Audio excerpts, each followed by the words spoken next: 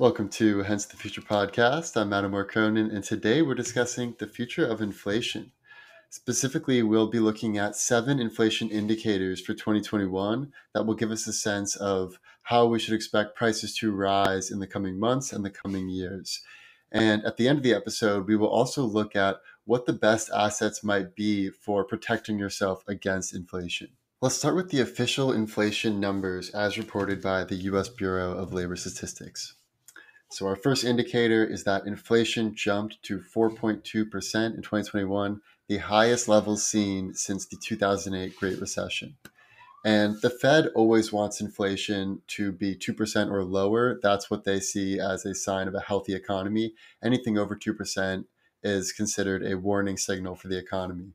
It's worth noting that this 4.2% inflation estimate by the US Bureau of Labor Statistics is based on CPI, which is the Consumer Price Index, and that doesn't include things like food and energy prices, which are considered volatile. Some critics point out that the CPI may be a bit arbitrary as far as what is included and what is not, so it is open to potential manipulation. So there is some doubt about how much faith we should put in the official inflation metrics. And just judging this metric alone, 4.2% is certainly higher than we would like it to be, but it's not so alarming. If 4.2% is the true inflation number, it is something that we can certainly come back from. It's really that if it is much higher than that, and if it goes above 5, 10, 15, 20%, that's when you start to really worry about runaway inflation types of scenarios. Now let's get into indicator number 2, Google Trends. Our second indicator is that Google search interest for the word inflation is the highest it's ever been in the history of Google search. Now, this doesn't necessarily mean that inflation has happened or is happening. It only means that people are very curious about whether inflation is happening. But this can easily become a self-fulfilling prophecy. If enough people expect inflation to happen and prices to rise, then inflation will happen and prices will rise. Indicator number 3, the price of wood. Our third indicator is that lumber prices rose from $343 in May 2020 to over $1,600 in May 2021. That's nearly a 400% price increase in just the past year. And analysts predict it could go even higher, especially if there is a particularly intense wildfire season that reduces supply even more. We could see prices go above $2,000 per 1,000-foot board of lumber. Like many industries, the lumber and forestry industry was heavily affected by COVID. Many lumber mills had to shut down operations when the pandemic started. And now that the pandemic is nearing the end and people are vaccinated, demand for building homes and for renovating their current homes is sky high, especially with the work from home trend, with remote learning, with people wanting outdoor spaces where they can feel safe with other people and that they're not going to have as much of a chance of catching any kind of virus. The demand for houses has far outpaced demand for many other assets. And the final reason why the price of wood has risen so quickly, perhaps before even other prices have risen, is because you can't fake real wood. With something like wood, especially that's used in actual construction and not just used for speculation, you cannot manipulate that market very much. So when there is not enough supply to meet demand, and especially when there's a lot of easy money in the system, a lot of quantitative easing, a lot of increase in the monetary supply, then a lot of those hard assets get bought up first. Indicator number 4, housing prices. Our fourth indicator we touched on already because it's very closely related to the price of lumber, and that is that the price of a home is rising at the fastest rate in 15 years. And not only is this being driven by the work from home trend, the remote learning trend, the desire people have to have some outdoor space, it's also being driven by people flocking to hard assets where people who expect some inflation to happen in the future are trying to put all their cash that they have in their savings or in their reserves into a home, into a physical, tangible asset.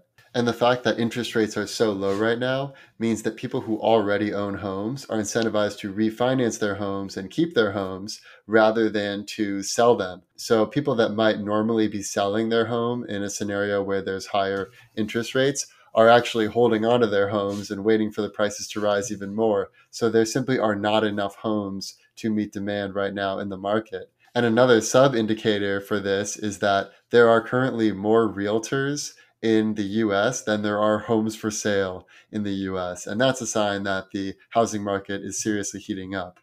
And there are two types of philosophies about this right now. Some people very much feel that because houses are something always people are going to need, people always need a roof over their head, they always need shelter, then it makes sense right now to put money into a home, even though prices are sky high. The other school of thought is that we might be in a serious housing bubble and prices might seriously fall in the future, especially if there is more construction of new housing, maybe with Biden's infrastructure bill, or if demand wanes a little bit, and then if prices go down in 2022 or 2023. Indicator number 5, gas prices. Gas prices are currently at the highest they've been since 2014. That means they're over $3 per gallon nationally. And in some places, I even saw in LA, it was over $6 per gallon. And recently there was the Colonial Pipeline cyber attack. This is the pipeline that supplies many states in the US from Texas to Delaware. And there was a ransomware attack where they essentially shut down this entire service and required some payment in order for them to turn it back on. Now, there was some panic buying that immediately followed this. People put gas into different containers. Some people even put it into plastic bags. And eventually they resolved this hack, and now the Colonial Pipeline is back up and running. But even since then, there has been higher gas prices than we've seen for many years now. Part of this is also related to the pandemic. People are traveling again, people are going on road trips, they're moving about the country, they're flying on planes. So that is one reason why gas prices are higher. Also, the OPEC, which controls most of the world's oil reserves, has been pretty tight as far as how they've controlled the supply of oil recently. And people are very much expecting there to be more green initiatives to come from the Biden Harris administration. And perhaps no longer will we be subsidizing oil and gas and fossil fuels. And so it might be that the gas companies are charging more while everyone still pretty much drives gas cars before the transition really happens to electric cars. And contrary to some of the other indicators, I think there's a pretty powerful silver lining here, which is that for the first time ever, electric cars are becoming more cost effective and more convenient potentially than gas guzzling cars. Indicator number 6, employment. The job growth numbers for April 2021 were far worse than expected. Analysts expected or hoped that we would have at least 1 million new jobs added in April as part of the rebound from the end of the pandemic. But unfortunately, only 266,000 jobs were added in April 2021. And at the same time as there seems to be unemployment or a lack of job growth, we are seeing some companies complain about the lack of being able to find workers willing to work. And some of these employers are arguing that the enhanced unemployment benefits are hurting their ability to hire workers. Because if a worker makes $600 a week typically in his job, and then he's getting $600 a week in unemployment benefits for doing nothing and just sitting on his couch, why would he get up and go work to get the same amount of money?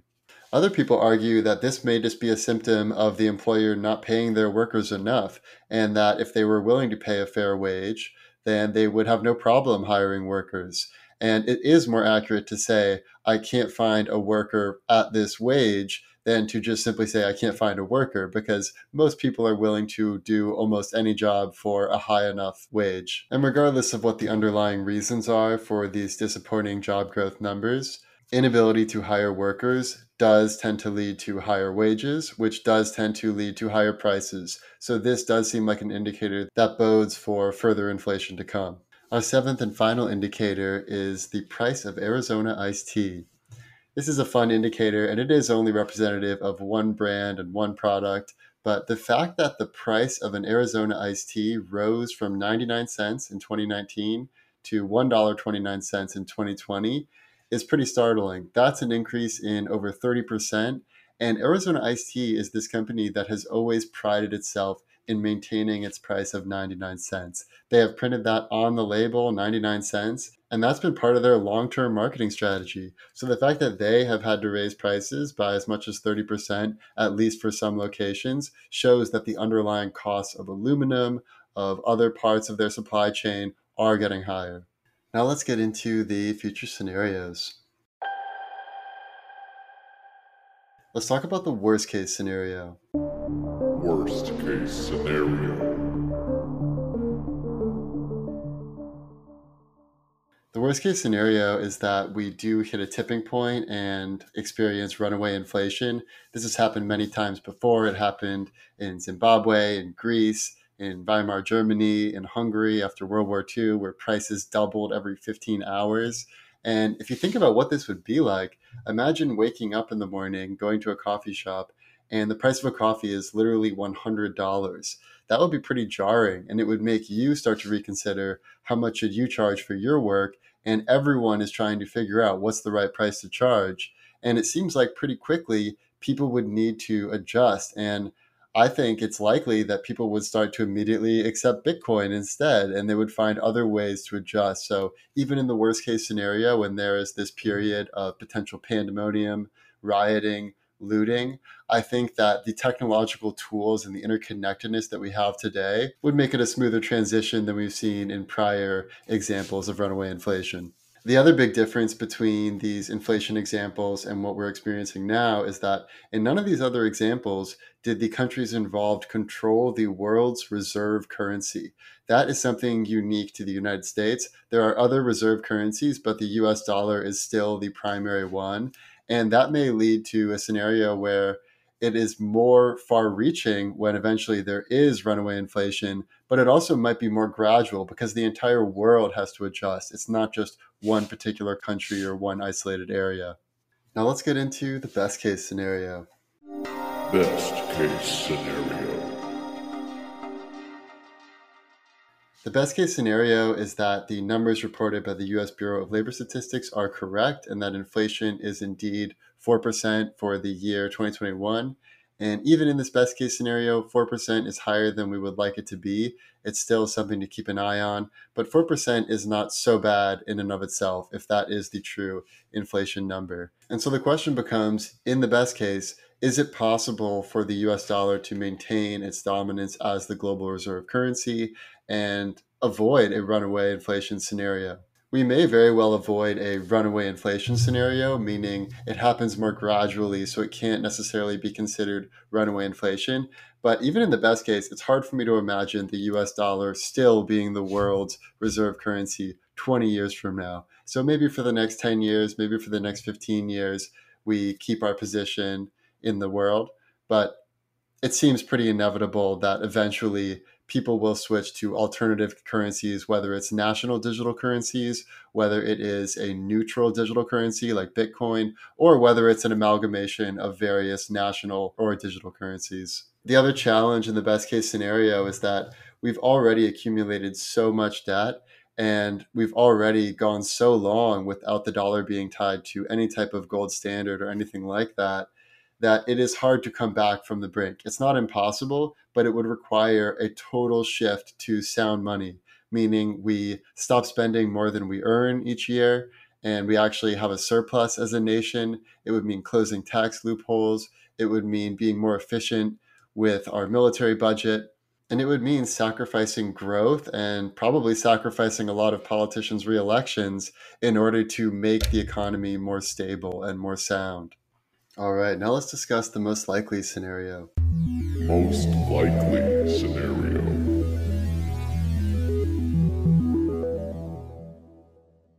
The most likely scenario in my mind is that inflation numbers are higher than what the US Bureau of Labor Statistics are reporting. I think the problem is getting to a point where it's pretty dire. I also think we are going to avoid any type of Mad Max apocalyptic scenario because never before in history have we had a new global financial system ready to replace the current global financial system. And I can tell you personally, if I woke up tomorrow and there was $100 cup of coffee, I would immediately require all of my clients pay me in Bitcoin. I would start to transact with Bitcoin or perhaps with other types of digital currencies that aren't tied to any dollar. And it would be a pretty quick transition. It almost seems like a race for the crypto space to mature enough to make the transition as smooth as possible. Because if it happened today, there would be some serious fear, uncertainty, and doubt. There would be probably some rioting, some areas where there's some violence. But pretty quickly, people would transition to this new decentralized crypto economy. And I feel very bullish about what's going to happen for the entire 80 plus year period after this new transition occurs. Let's talk briefly about how to protect yourself against inflation and which assets might be the best hedge If we look at what happened during the great inflation of the 1960s through the 1980s, we can see that the best performing assets were precious metals like gold and silver, it was oil and gas, it was agriculture, it was mining stocks. All the best performing assets relied on raw materials where there was a very clear limit. And I think this is a good lesson in general when we think about how to hedge against inflation. Think about the things that people have always needed from time immemorial. People need food, they need shelter, people need clean water, people need public utilities. Also, long-term stocks that are clearly going to still be around 10 years from now, regardless of what happened, are a good hedge in the long term. So, for instance, Disney is still going to be around 10 years from now. Probably 50 or 100 years from now, people are still going to be watching whatever the latest version of Star Wars is. And I think also the FANG companies, even though tech changes pretty quickly, the big tech giants right now, Facebook, Apple, Amazon, Netflix, Microsoft, Google, they are clearly in a position of strength. And so I would bet on them in the long run. And of course, Bitcoin, digital gold, I think if that is what ends up replacing the global financial system, that could seriously go to $1 million per Bitcoin. Ethereum is also a great bet. Also, the altcoins that may end up being the top transactional cryptocurrency are a decent bet. And then lastly, art tends to be a good hedge. Art tends to hold its value over the long term. And even when there are major cataclysmic events, people still will love a Van Gogh painting, for instance. And now there's also NFTs, which are a lot more volatile. But still, if you have an artist or creator that has long-term fans, you can be pretty sure that it's going to hold its value over time, whether it's Van Gogh or Beeple. And of course, before you do any type of aggressive investing, it's always good to max out your retirement fund, your Roth IRA, traditional IRA, or 401k. We are in crunch time right now as a nation. We are in the fourth turning of the cyclum, meaning that 80 years ago, there was World War II. 80 years before that, there was the Civil War. 80 years before that, there was the Revolutionary War. So about every 80 years, due to the long-term debt cycle, we tend to have a reckoning, and we have to implement a new system. But this time, the world is so connected. We already have global reserve currency. We already have global internet. And now we're building a decentralized version of the global financial system. So I think this transition is going to end up benefiting society and humanity on the whole. As a final message, regardless of what type of inflation we experience in the future, it's always important to remember that this too shall pass. I think that's a good place to end it. Thank you for tuning in, and I'll see you next week. The past, the present, and the future. Our computers